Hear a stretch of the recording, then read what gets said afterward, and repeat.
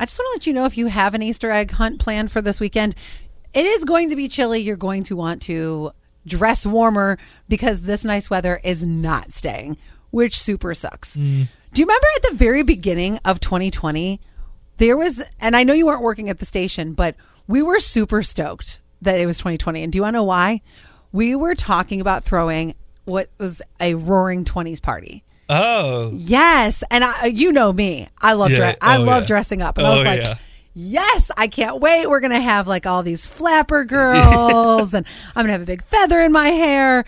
Well, then, of course, we all know what happened. But now that we are a little bit past that, putting that behind us. It's still the Roaring 20s.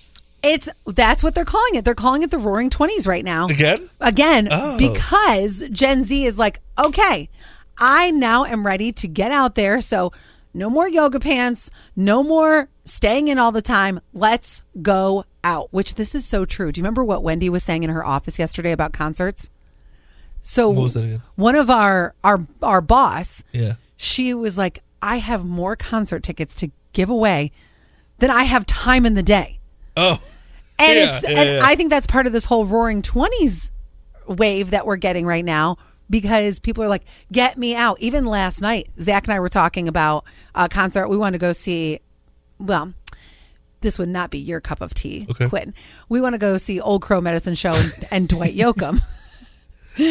And we were talking about, well, do we want to like book a hotel? And this is, I think, 1, 2, 3, 4. I think this is the 5th concert that I'm going to this summer. And so we were talking about, should we book a hotel or should we book an Airbnb or what should we do? Because we wanted to stay up there in Canandaigua.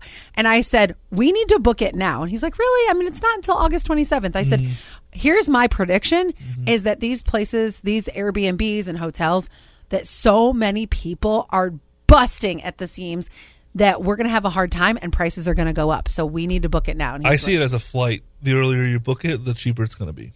Yes, exactly. So, and the hashtag Night Lux is trending right now because people are wanting to be in like glitzy dresses, high heels, glam bars. We're done being couch potatoes. Yes.